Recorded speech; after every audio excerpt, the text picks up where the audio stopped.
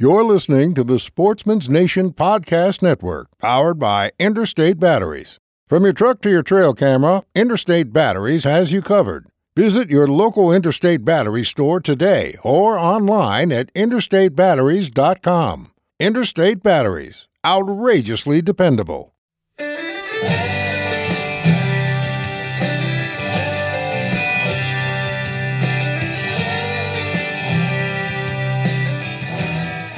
Welcome to the Atlanta Legacy Podcast. This is your host, Adam Keith. And Matt Dye. And we are live and on location in Ravenna? Ravenna, Michigan. And we are here at the Crockery Creek Deer Co-op. We had a nice meeting tonight, and we are discussing all kinds of things habitat related and all things deer hunting, not even deer hunting. We've talked about all kinds of stuff, hunting heritage, conservation, how to get more hunters, how to gain access to more ground, and we have a wide variety of topics. And we're going to do something a little bit different tonight or today. We have lined out the whole crew, and they have a wide variety of questions, and we're just going to sit down and cycle through a bunch of people of different questions and different tactics and different habitat management projects they're doing on their farm, and I think it's going to be a great time.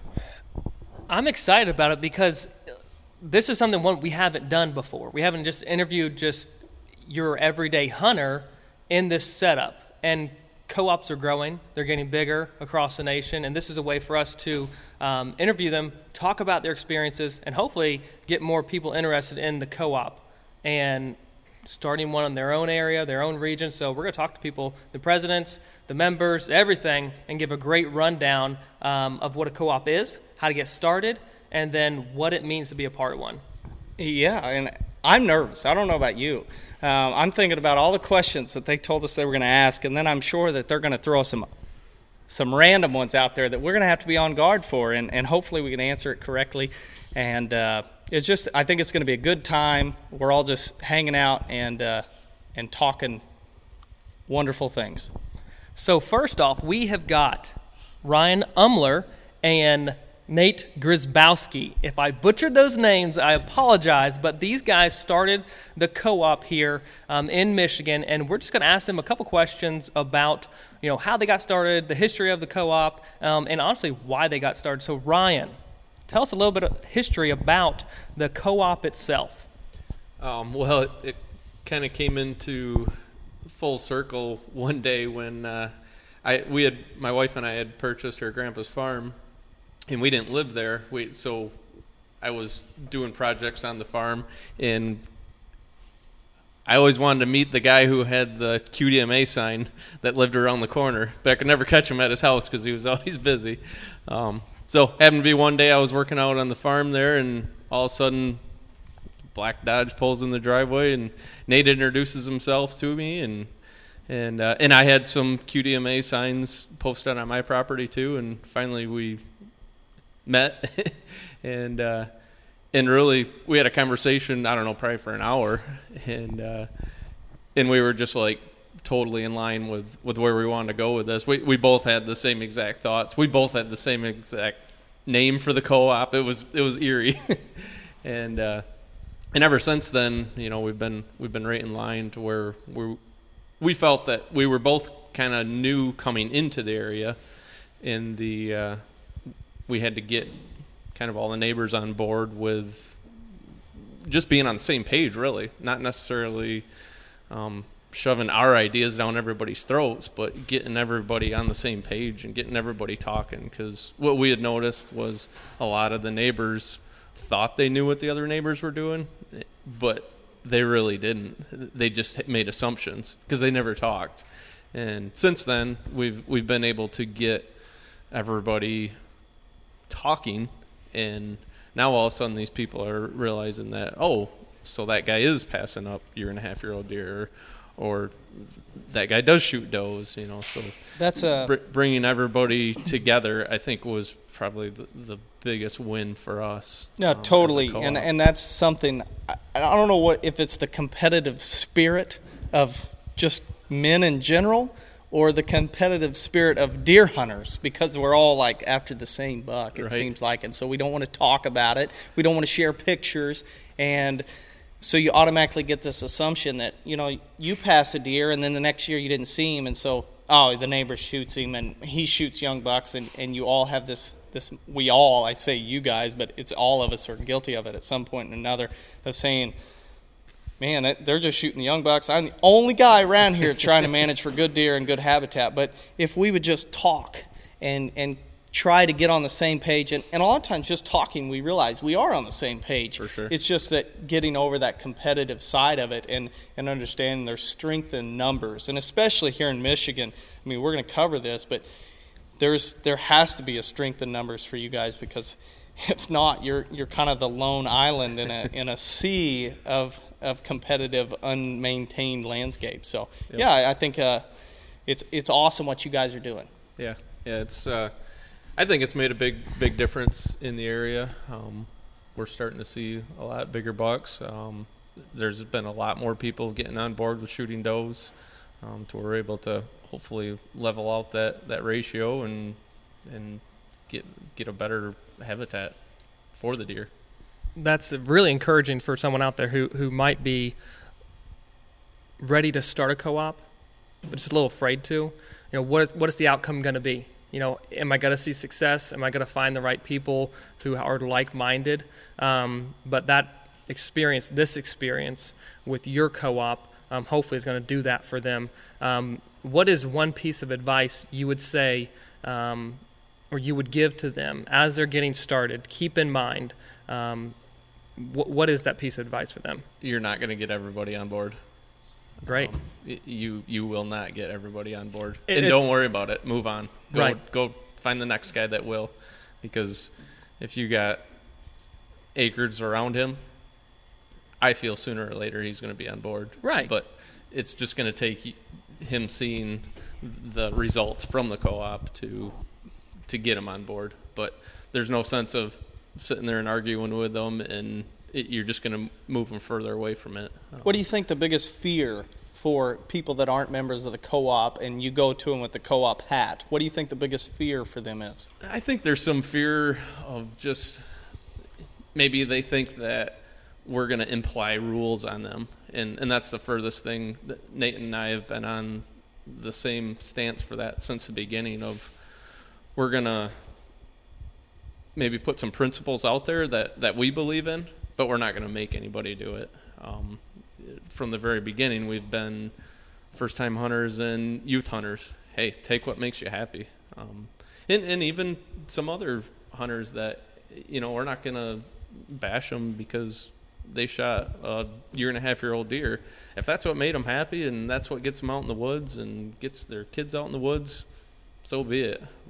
But on the other hand, you know, we're trying to grow bigger bucks and try to build a healthier deer herd, shooting does and, you know, creating better habitat. Spreading the education of what can happen if you do manage that way. Right. Now, if somebody goes against it, then so be it, whatever. But overall, it seems like after our conversation in this room, you have I don't know how many guys, 20 guys that are all very like-minded in this, trying to let them go so they can grow type mindset. So, Yep. yeah. And I've met some very awesome people through this group that I probably would have never met before, and met some people that I hang out with now. And Just I'm not the only deer nut habitat guy in the area. It's nice to know there's more crazy guys like me. Absolutely. Nate, tell me a little bit about like the size of this co-op, and kind of that experience of getting more people involved, that growth over this 2-3 year period, and where you kind of see it going in the future and how you might be recruiting these new people in the community into this co-op. Right. So we started, our very first meeting was actually in my kitchen. I had just finished building my house. We had maybe 10 guys, and those 10 guys represented our direct neighbors. Those were people that they owned property directly next to Ryan or I, and we started from there. We started to kind of get a feel for kind kind of the pulse or the culture of the neighborhood. You know, he might have mentioned it, but we were both new to the neighborhood, so we didn't want to impose or impart any of our ideology onto an area that maybe it wasn't really receptive to. So we started with a really small group, our direct neighbors, got a feel for if there was any interest. And I think there was, we walked away from that from that meeting with our neighbors with a really positive outlook. I think the feel was that we all wanted to shoot bigger deer. We all wanted a healthier herd, and that we'd all be willing to contribute to the co-op. So I think we walked away, Ryan and I looked at each other and said, this is something that maybe would be worthwhile pursuing. So from that first meeting about 4 years ago, we had 500 acres-ish between those 10 landowners. We're very fortunate here in the West Michigan area to partner with an MUCC affiliate, a Michigan United Conservation Club affiliate here in Urbana, and they've given us the clubhouse to use. So we kind of broadcasted a wider net to the neighborhood, to the area, to the township, try to communicate what we were doing and what we were trying to accomplish. And we held our first official meeting, if you will, from those humble roots in my kitchen. And we had a packed clubhouse, and we walked away from the first meeting with 500 and some acres to 5,000 or so acres. Wow. So, pretty rapid growth in the first two years. Pretty humbling, but you know, there's a desire, there's some eagerness here in the area, and there's a lot of awareness or people that are like-minded with us that want to improve the hunting culture here in West Michigan. Well, that's super encouraging, again, to get, you know, that vibe, that start in an area, and then just let it grow, and you guys just mentoring it through these stages, and seeing that success, popularity, that community, that neighborhood outreach. What are some objectives in the future that you see for this co-op specifically in West Michigan? What do you want to see accomplished? Well, number one, I'd really like to see our doe to buck ratio improve. We have CWD, unfortunately, in a couple neighboring counties. So I think it's going to be increasingly critical that we improve that ratio, not only to reduce the risk of CWD transmission, but also to improve the hunting experience in terms of just live interaction with some deer here in the area.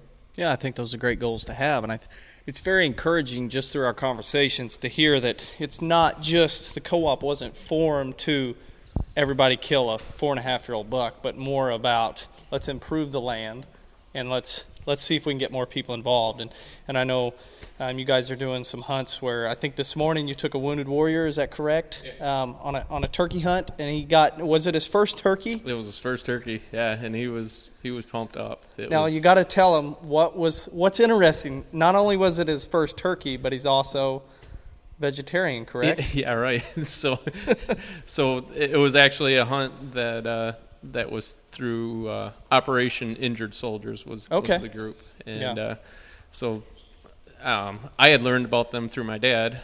He had gone on a few of their different fishing trips and whatnot, and I felt it was something that I kind of wanted to give back, and I thought a turkey hunt would be cool. So I talked with Michelle at Operation Injured Soldiers, and she hooked me up with Frank, and so I started asking a few questions, and somehow it came up in the conversation that he was a vegetarian. And I'm like, wow, this could be interesting. Yeah. Because usually a vegetarian is... He's not out to try and get meat. It's that while old hunting. Indian, how did you put it today, Nate? A bad hunter is... Oh, yeah, old Indian word for bad hunter. Yeah, it's a vegetarian. Yeah, that's right. But it turns out he can shoot, and he did a very good job this morning. So we had a great hunt. we had birds in front of us all morning, and he ended up shooting his first turkey, and it was just ecstatic. I mean, just so thankful, and I think he's hooked now. I think he'll be back out in turkey woods. You shared a story with me. You said that after he shot this turkey, his wife told him, "Well, I guess now you're going to have to eat it because you killed it."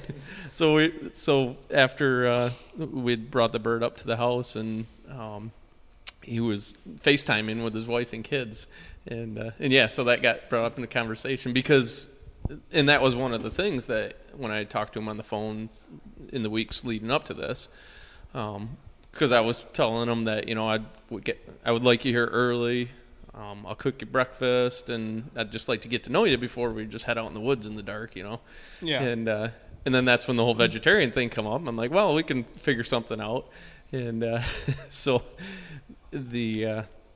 with the conversation with his wife then afterwards was, yeah, now that you've killed this animal, now you will have to eat it. And so he kind of chuckled. I don't know if he's quite gone that far yet, but At he least did we're say a that step in the right direction. his wife and kids would definitely eat the meat, and so I cleaned the bird for him, and Awesome. And he brought it home, and they're hopefully going to eat it. Yeah, no doubt. So who else do I have sitting here with me? Jason Brosna.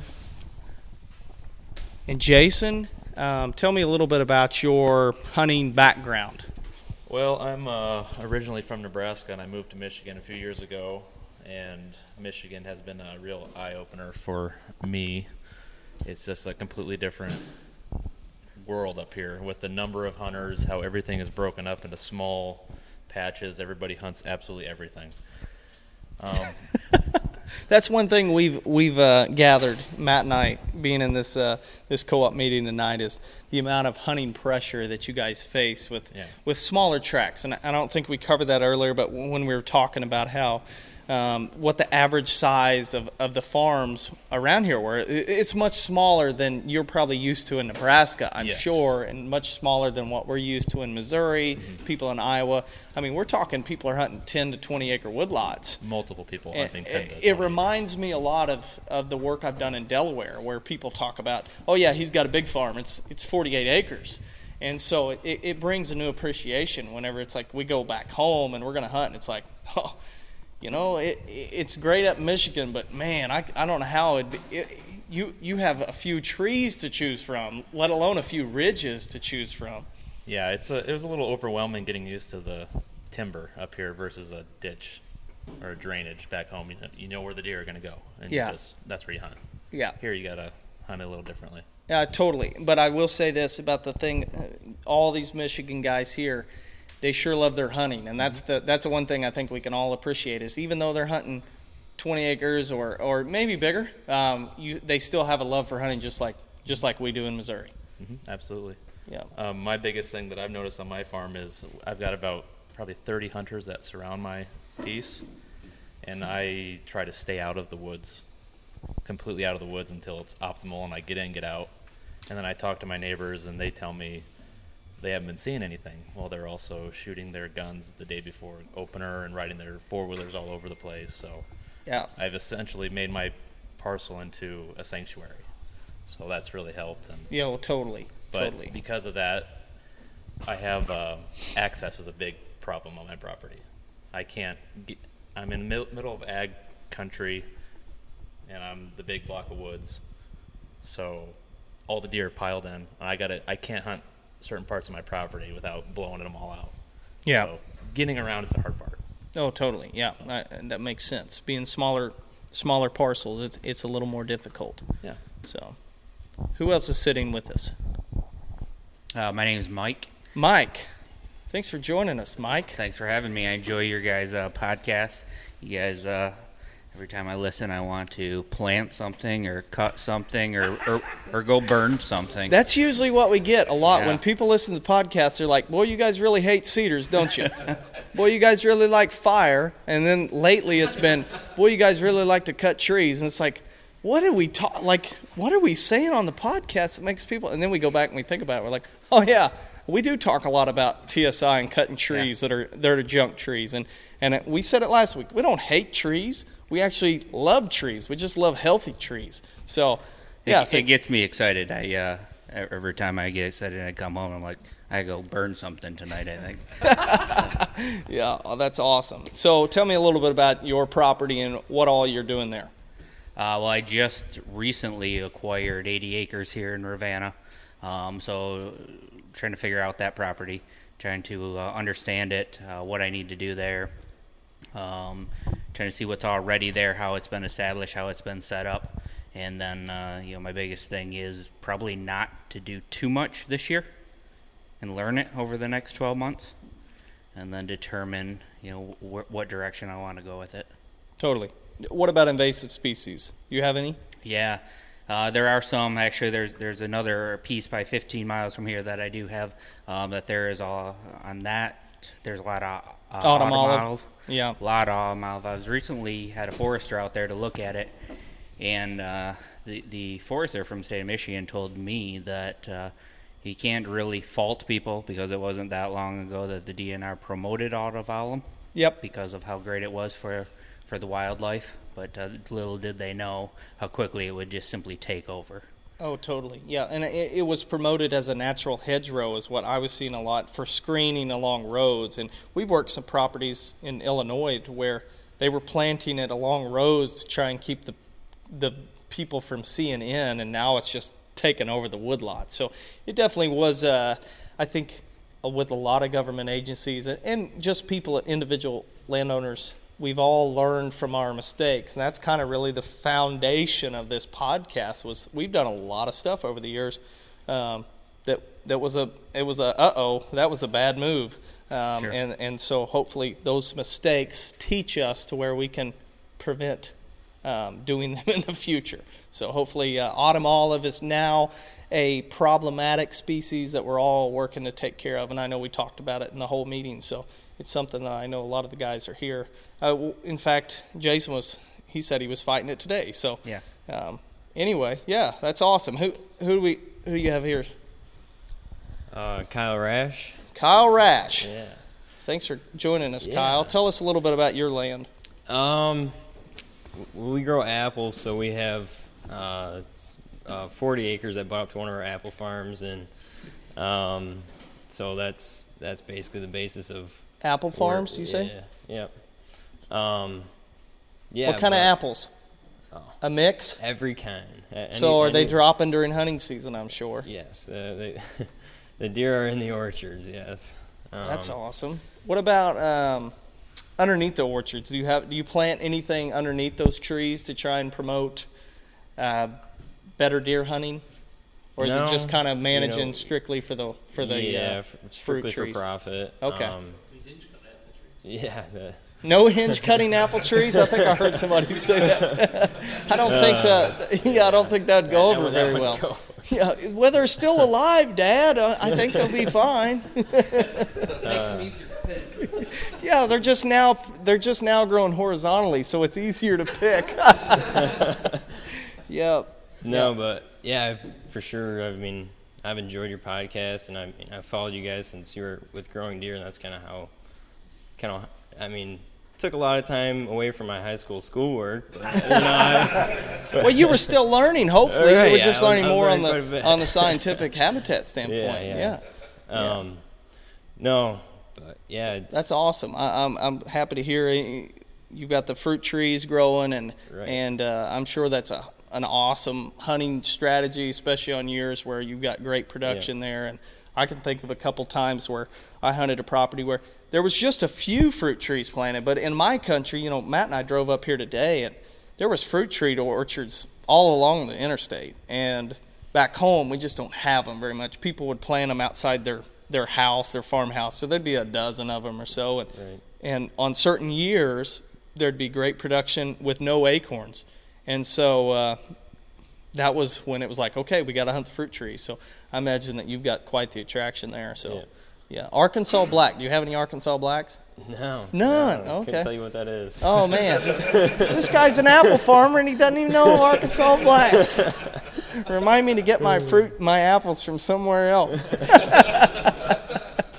Yeah, well, thanks for joining us. Yeah. I had a quick question, too. Yeah, let's hear it. I know you've talked a little bit about soft edges. Well, I was kind of wondering the possibility of implementing that on a more of a food plot standpoint, something like a corn versus absolutely clover, how that would work. Oh, for sure. And you can do it like as we talk so much about soft edges and trying to try and visualize that is if you have a 100-foot or 75-foot stand of timber and then you go right to a foot-tall food plot, or maybe it's a lip high with the amount of deer it sounds like you guys have around here, to where there's a big step between those two. So we're trying to add steps into it. Picture a staircase where instead of having a 5-foot step difference where you have to lunge to try and climb over the wall, you have 1 foot changes, and that's basically what we're trying to create. So if you can create that, it just means you have more edge to where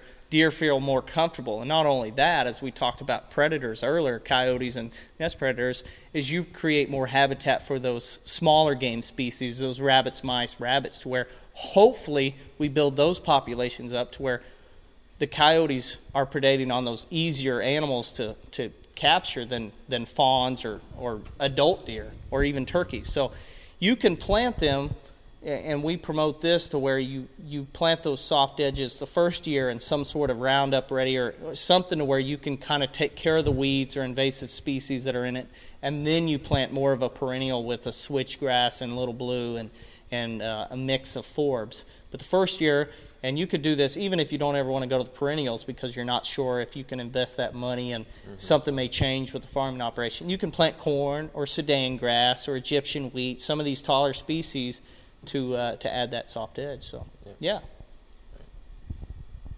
The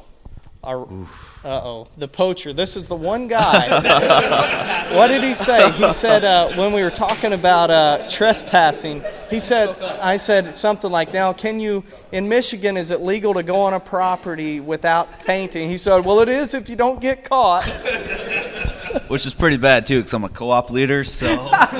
Yeah, that might be pretty bad if you were the co-op leader and you're out here promoting trespassing. But I know you're totally kidding, but give me a little bit, and tell me your name and kind of how you're involved with the co-op. So my name's Will Finkler, and I started hunting when I was little, and when back then there wasn't very many big deer at all, and I happened to get a very nice deer, and I'm like, yeah, this is awesome. And then 3 days later, I got the third biggest one in the state, so I was like, whew, this is really cool. And then from there, I just got hooked. I was all in. And well, I imagine so, if you kill that many good deer right at an early age. And the first one was nothing to brag about. It's just, it got the blood going, and then the next one was just completely crazy, and I couldn't believe it. And then I was like, I'm just surprised there's not more deer like this out here. Yeah. I started doing more research on it. I'm like, the only reason why there's big deer is because we're letting them grow. And we're passing on these small bucks. And luckily, I have fantastic neighbors, and I owe them all the credit for sure, because we're getting bigger and bigger deer, and it's great. It's awesome. Going back to that, what'd you say, third biggest in the state? Yep. Yeah. Third biggest state in the time. Scored 187 and 6/8. So we're coming to Michigan. Yeah, well, somebody invited us back up here, but we'll gladly come up here with 186. What year was that? That was back in 2012. Okay, 2012, a 186, third biggest in the state. You say that was because of the neighbors. What were the neighbors doing that may have caused the deer to get that big? So a lot of the neighbors, they like pass the small bucks, like the 1-year-olds.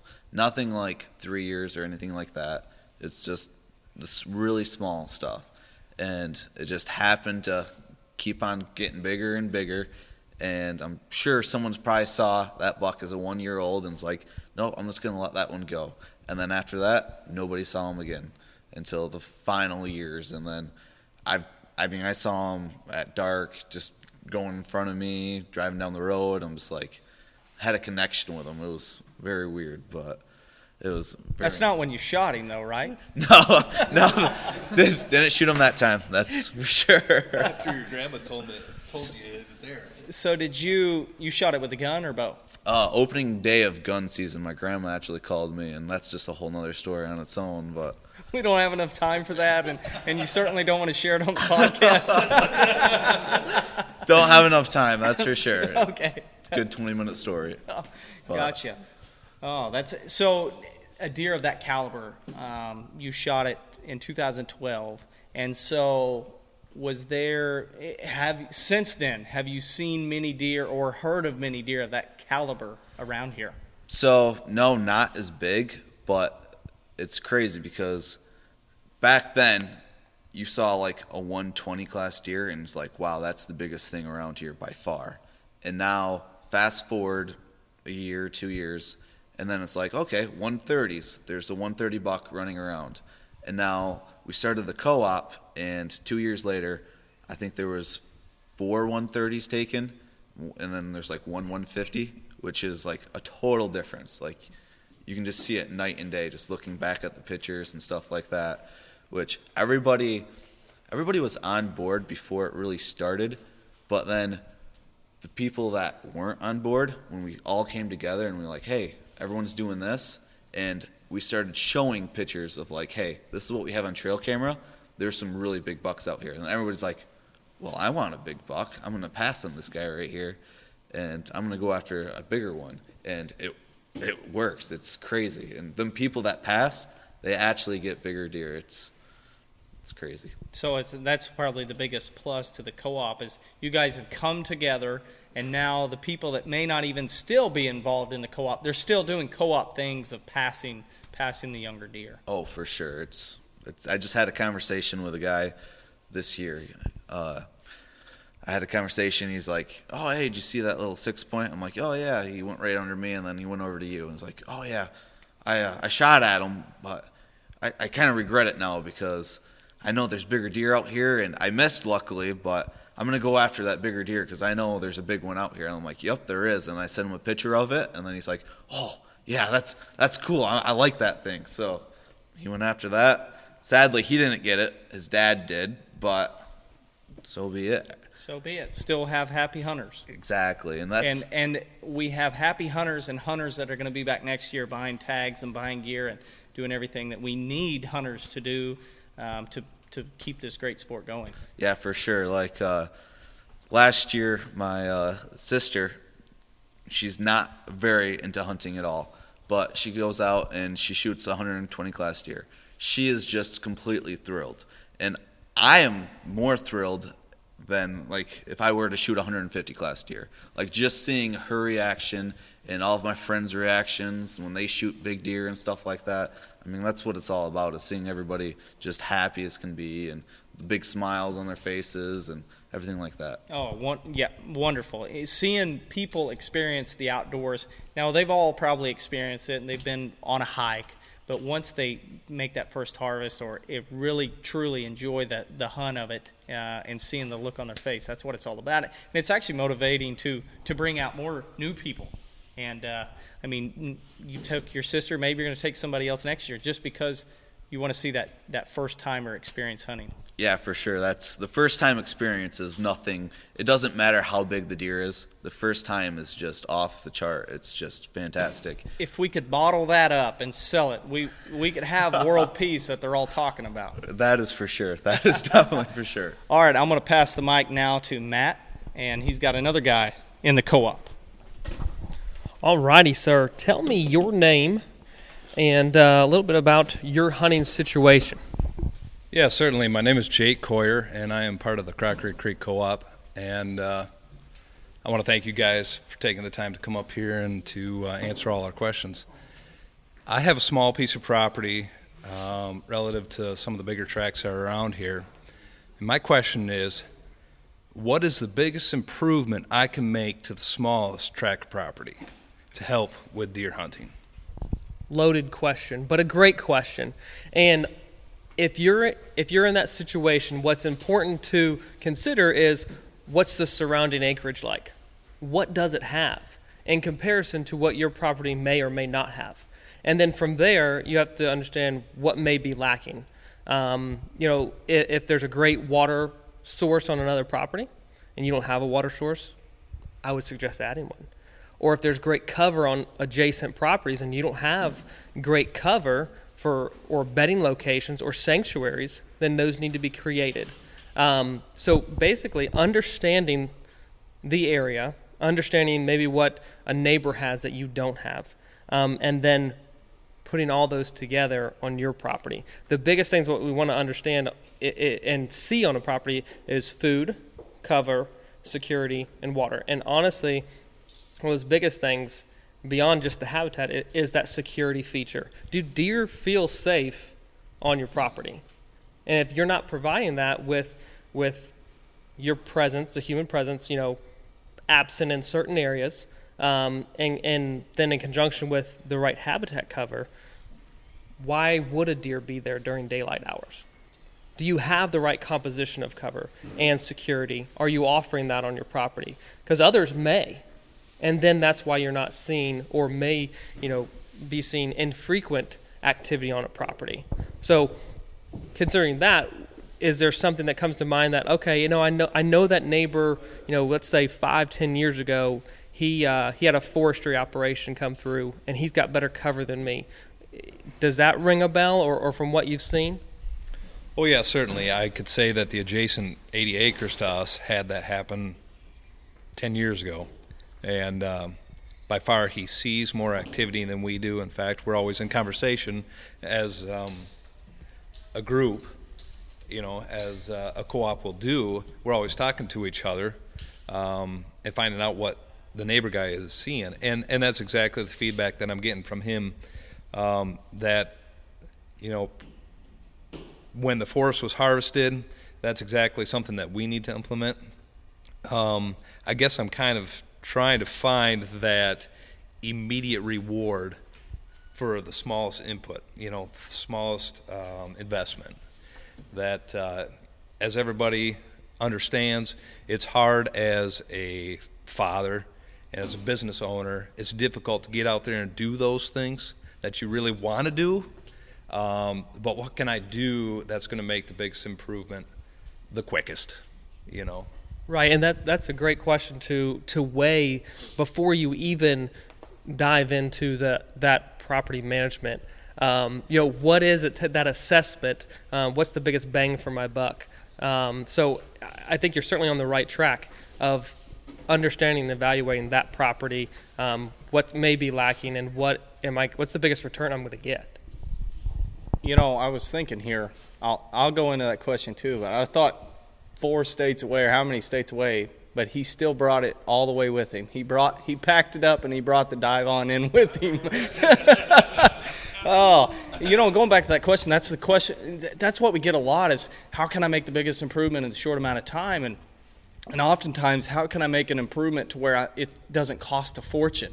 And that's where going into these timber harvests, if your timber can allow that to where you can make a harvest, make some money, but in the process you open up that canopy and you let a lot of early successional plants grow. And that's in timber country, that's one thing that we look for the very first time we're there is there a timber harvest possible here to where we can make some money, and maybe the money isn't pocketed right away to go buy a new truck or whatever. Maybe it's put right back into the property to where through a TSI project, where following up that timber harvest, where now we're in line for another harvest in another 15 years. And it's not just taking the crop trees and leaving the crap trees to where that's what's left to fill back in the timber, but we've removed them now to where we have the crop trees removed, and now we have the next crop trees, the next generation for the next harvest. And I think from talking to you, it sounds like timber harvest has been a big part of your area. And it sounds like you're way ahead of the game of trying to improve the habitat with that. So, because from what I'm seeing, you guys are either crop or timber, and there's not a whole lot of in between. Your crop fields look like they just got planted or are in the process of getting planted, but they get tilled over at some point during the fall, and they're pretty well wasteland for the wildlife. And so you're left to your timber to where you can manage the habitat. And I know our next guest, you have some native grass and things in place, but managing that timber sounds like is the biggest improvement that you guys will be able to make up here in Michigan. All right, sir. Tell me your name and give me your question. My name is Chris Wergo. A question I have is a lot of our properties are small, 10s, 20s, 30s. Mine's 38 acres. And I'm doing as much as I can to improve as much of it. But you got deer coming from every direction. I got people in every direction. But you're always giving up one side or another. Do you have any suggestions wind-wise, or, do you just give up on the west side deer coming? Do you focus on one side, the other side? Do you focus on just pulling deer from the south side? You're always giving up something on the small, going in, going out. And a lot of us are hunting on creeks.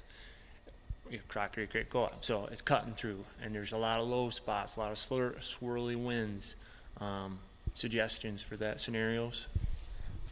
No doubt, and we talk about this a lot, in the podcast or in the field. Is how big is the creek?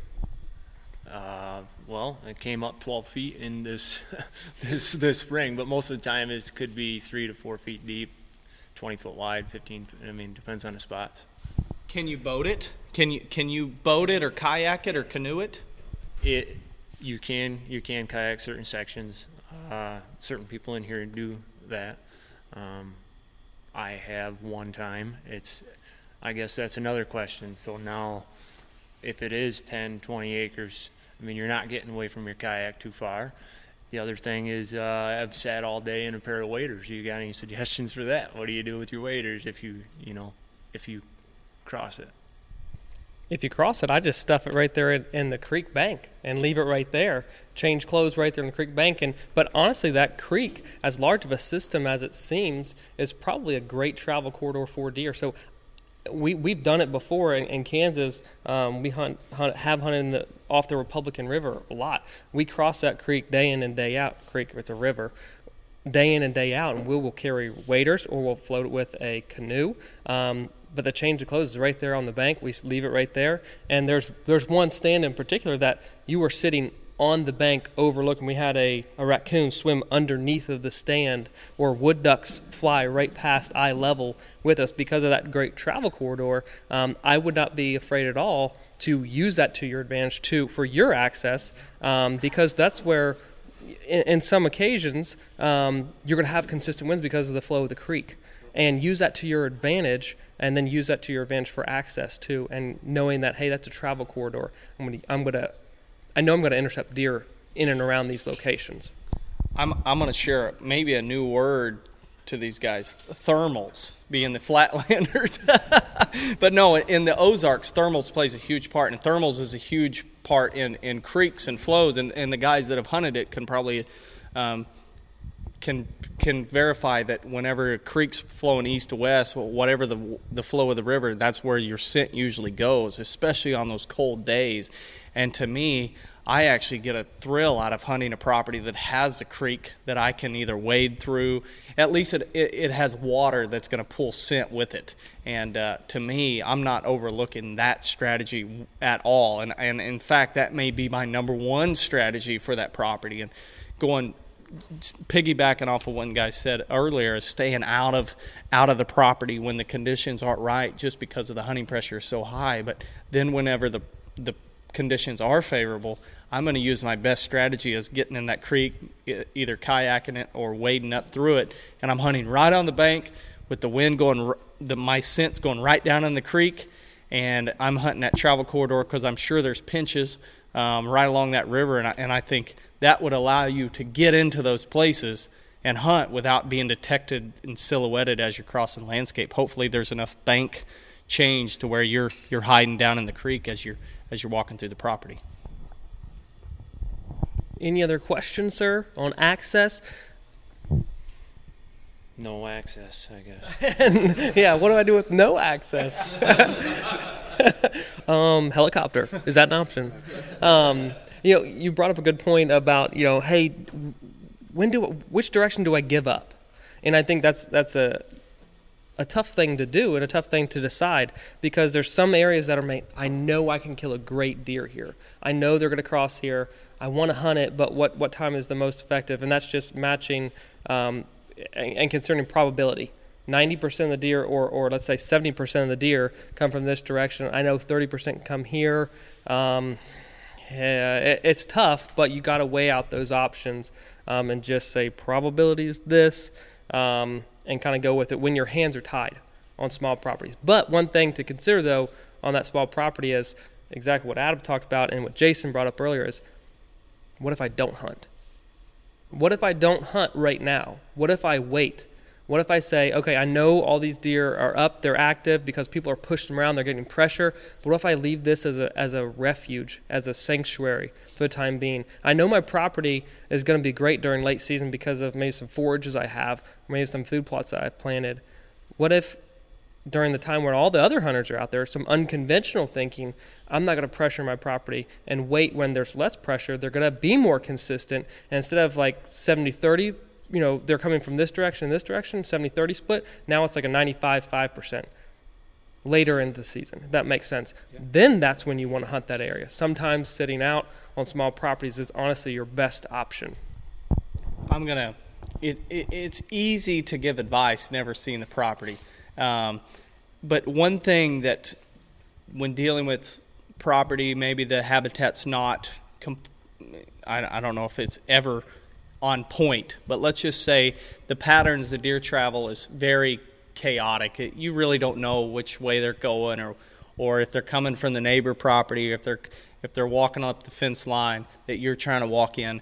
One of the ways that we can really try to change that is making more defined bedding areas, more defined feeding areas, more defined bottlenecks as far as edge feathering and dropping trees and lowering fences or whatever we can do to help steer deer. And once we've done that, then we can hopefully go, okay, when we're looking at it from a numbers game, saying 90% of the deer are traveling up there versus over here, I can walk through over here to get to up there and hunt those deer and not have to, and won't be bumping as many.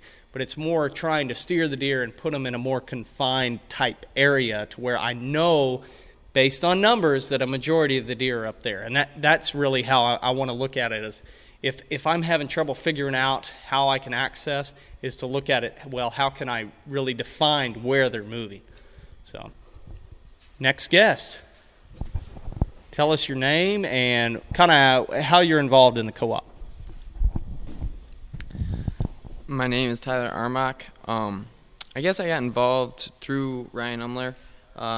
I work with him, good friend of his, and I live not too far from here, so I guess I could be classified as inside the co-op, real close anyways. My question for you guys is, I'm 21 years old, so younger kid, do not own any property. I live with my parents still. I have permission to hunt my uncle's property, but don't have a ton of permissions to hunt property. And I'm looking to buy some land. What suggestions would you guys have as far as looking for a piece of property at my age, maybe not a huge piece, maximum maybe 40 acres? What are some things you guys would look at when buying that property? Great question, and I think, honestly, the real estate side of things that we do can lead into this, but that's interviewing or understanding or communicating with the neighbors with that property. 40 acres is going to be semi-limited, but understand before you go in and make that investment or that purchase, who's around me? What can I possibly expect? Obviously, you definitely want to look at the habitat too, the potential for managing it, but understanding the neighbors in that small property size is super important. Adam? Yeah, I'll throw in another play into that, or another curveball into that, is piggybacking on what he just said as far as finding out the neighbors, but also don't overlook that land that nobody else sees the value in. And this is giving away trade secrets, but look for that land that people say, it's too rough to do anything with. Because chances are, if it's too rough to do anything with, or the timber's been harvested out and people are like, well, there's no timber value. Chances are those properties are a little bit more affordable, but they're also the big buyers aren't interested in them. So looking for that property that the timber's been harvested out, it looks trashy. I love it when somebody explains to me a piece of property looks trashy, because chances are there's wildlife thriving there because there's a lot of underbrush. And when you see underbrush, chances are people from the city or that are used to thinking that you need the park-like setting, they're not interested in it, so you get it at a lower value. So that would be going with what Matt said, look for the neighbors, and then also look for that piece of property that most people are overlooking. I just wish at 21 I was in a position to buy 40 acres. That's all I got to say. I wish I was in a position at 30 to buy 40 acres. All right. You got any more questions for us? Nope. On to the next co-op member here. All righty, sir. Yeah, so this is Jake Dykstra, and I've been part of the Crockery Creek Co-op for going on 2 or 3 years now. And question for you guys, as far as, you've been in this for about a year and a half now, and more or less interested in your background as far as, you guys have been doing this. What was the natural transition into land consulting, property ownership? You guys are part of Missouri, and now you're here in Michigan. Whereabouts do you guys see yourself in 2 to 3 years, 5 years, 10 years? Is this a full-time gig for you guys? And loaded question, but, further down the road, where do you see this going, and how do you see yourself progressing in the years to come? Does he know this is an hour podcast? I like how he said question, but he asked us like 10 of them. Like, what are we supposed to do with that? We got 10 minutes left. So anyway, I think that's a very good question, and in fact, I wasn't really expecting that in this podcast. But in 5 years from now, in the short time Land and Legacy is from the creation, year and a half, we've been so blessed to be in numerous states, from Delaware to Texas and all the way in the south, all the way up to now Michigan. And it's, for us, this whole journey has been about helping people improve the land, not just for better deer hunting. That's just a product of improving the land, but helping people understand the value of land and how to improve it, to where when we all part this earth, that we can look back and say, man, we did some good. We left a legacy on that land to where hopefully generations from now are going to look back and say, man, that guy knew what he was doing. I want to continue. I want to pick up that torch and carry it and improve it. And so for us, regardless of where this venture leads us, is hopefully we're consulting in 5 years, and hopefully we have a lot more things going on and there's more videos coming out. But overall, we just hope we're still inspiring people to improve the land, and not just improve the land, but introduce new people to the outdoors. Yeah, that's for sure the overall message, the backbone of why we're here, why we want to do this 4, 5, 10, 20 years down the road. And yes, this is, a full-time gig. This is what we do. This is what we set out to do. And we are real estate agents in Missouri, licensed in Missouri. That takes up a portion of our time, but honestly, I would say 80% of our time is devoted straight to land and legacy consulting, working with landowners, existing clients, and trying to make and find new clients to work with and improve those acres, whether it is 10 acres, 20 acres, 400 acres, or 2,000 acres. It doesn't matter. If you have property, if you have land, you have a commitment, you have a responsibility to that land to be a good steward of it. And hopefully, like I said, with the film, with the podcast, with coming out and meeting landowners in Michigan, Western Michigan, hopefully that's a message that can be conveyed. Yeah, and I think, boy, that was a really good question. I applaud you for that, because that's that opens a whole. Well, here I'm going to pack it up and bring it all the way to Michigan. I'm going to open up a can of worms with that. And so, I think this is something my wife, we've laughed about this. Is she'll say, "Boy, I'd like to retire and move to this place," and I'm like, "Why are we going to retire? I don't see myself in 30 years being ready to hang this hat up of consulting and helping landowners." I feel like some of the stuff we preach oftentimes is one of those things. I remember in college having a guy come in, and he was gray-headed, and he's talking about improving the land, and I'm like, this old man, he's ready to just hang it up, and he's like, whatever. That's like the old man thing to preach is conservation and all this stuff. And I'm like, I just want to kill big deer. But now here I am, I'm 30, I'm like, I really want to, I'm preaching the same stuff that gray-headed old man was. And now I'm like, yeah, when I'm 60, 30 years from now, I'm like, I feel like I'm going to be even more on fire to improve the land and pass it on than I am now. And I don't know how that's possible, because I feel like I wake up in the morning and I'm like, well, how am I going to improve some land today or help a landowner today? And when we talked about, I asked you guys about the native habitat, and that's something that just always interests me. And I was looking up kind of southwest Michigan what the native habitat is. And, there was a big chunk of your state that is oak savanna. And how many oak savannas did we drive by today, Matt? 0.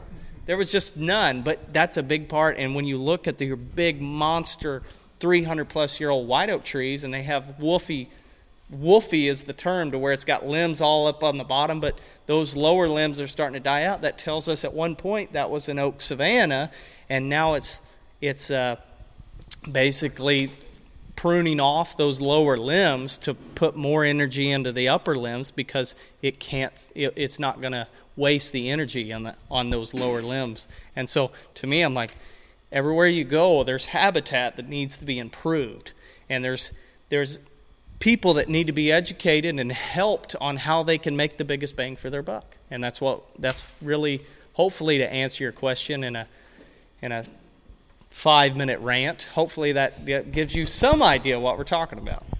And the crazy thing to think about is wildlife management or conservation as a whole really is a very young principle when you look at it or compare it to mathematics. Mathematics has been around forever. So when we're talking about 30 years from now, look at all the information that is out there right now about wildlife management that really started in the 1930s and 40s and got going from there.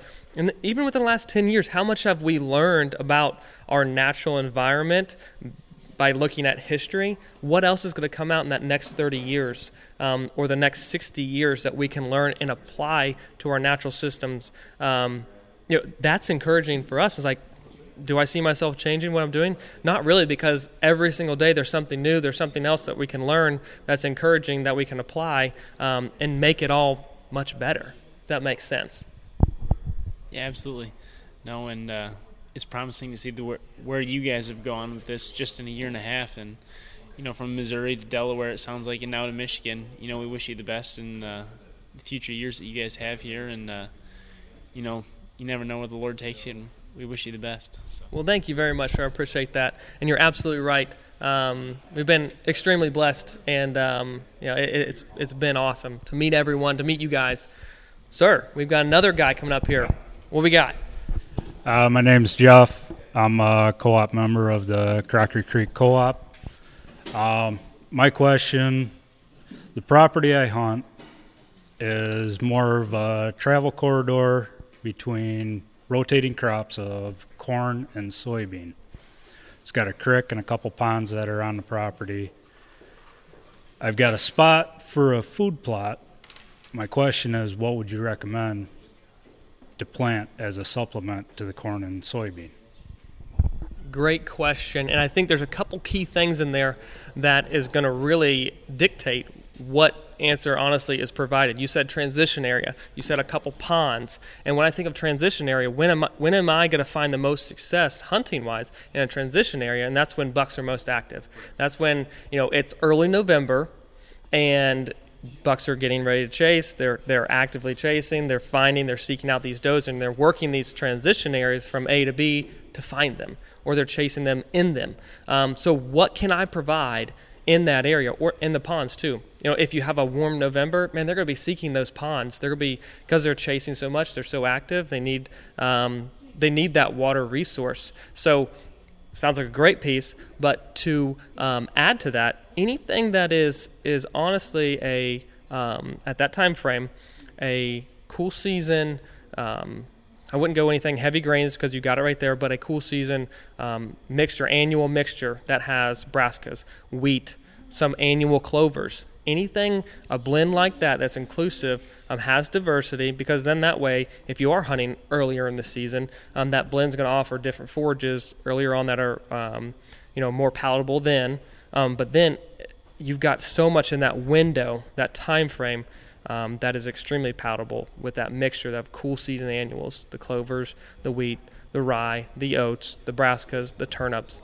Blend it and let it honestly just do its magic, because that's your window to strike in that situation, that property.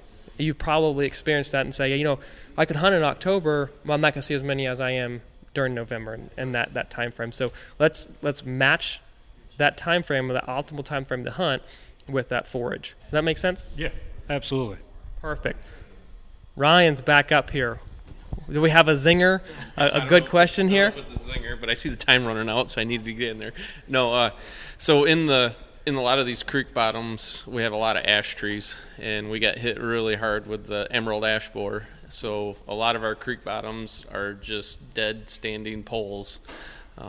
What should we be doing? Should we be dropping those before they end up in widowmakers? And then once we do drop them, what should we be doing anything to that area? Obviously, a lot of their area is wet most of the year. What are some things that we could be doing in those areas to improve the habitat? Great question. What I would suspect is going to come back are things like deer tongue, or a panic grass, river oats, and other forages like that. A bunch of sedge. If you say it's low ground, I'm sure sedges and rushes are going to come in, some of those wetland species. I'm curious, once those trees died, did you notice a increase of growth on the forest floor? Like once that canopy was opened up, have you noticed much of that? Yeah, a lot of poison ivy. Poison ivy is great deer forage. Seriously. I guess my comparison is, even though it's my kryptonite, I'm completely allergic to it, but it's one of those kind of things where it's like, boy, I hate it when it gets on me, but as long as it's out there and I'm over here, I'm good with it. So I'm not too upset with poison ivy. No, and that's the thing. What was there before? An ash tree. Did it benefit a lot of species? Maybe not. But that dead snag is now it's probably offering some nest or secondary cavity nesters, different types of birds, a home. And now it's getting sunlight down to the forest floor. So if we look at it from just a broader spectrum, I've got poison ivy, which I didn't have before. I've got some sedges. I've got some of that river oats that's going to provide a little bit more additional cover, especially during fawning seasons, things like that.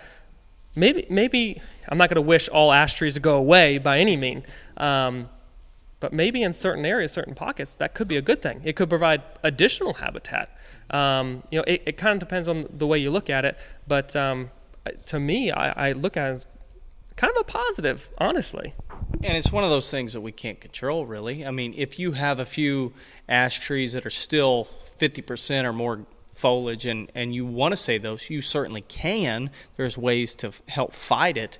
But on the flip side of that is, as Matt said, there wasn't a huge benefit in that to a multitude of species, but now you have a lot of poison ivy, which is great forage, but then when it makes berries, you have great forage for birds as well, so you kind of have two positives, and it offers more cover than a full mature tree. So, it's one of those things that maybe we're going to look at the glass half full here and say, hey, it's, even though we couldn't prevent it, maybe it's not all bad. Maybe it's still going to increase some habitat. So, I don't think it's a total loss. Now, when it comes to labor, I wouldn't devote a lot of time into trying to drop these ash trees and cut them and clean them up. I would let them break down over time, and there's some where you're going to have to be cautious. That hopefully, I wouldn't probably go in there and hunt in the middle of an ash tree forest with a big windstorm coming up. Now, I wouldn't do that. That would be kind of suicidal, but